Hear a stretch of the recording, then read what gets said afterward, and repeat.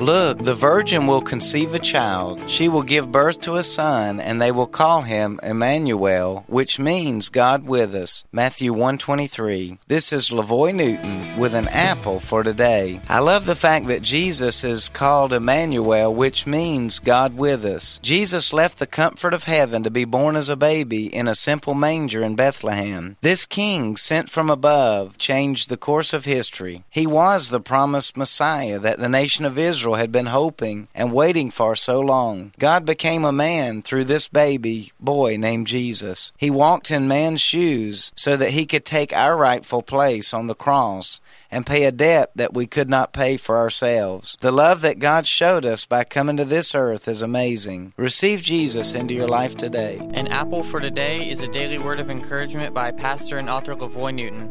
More resources and encouragement are available at anapplefortoday.com.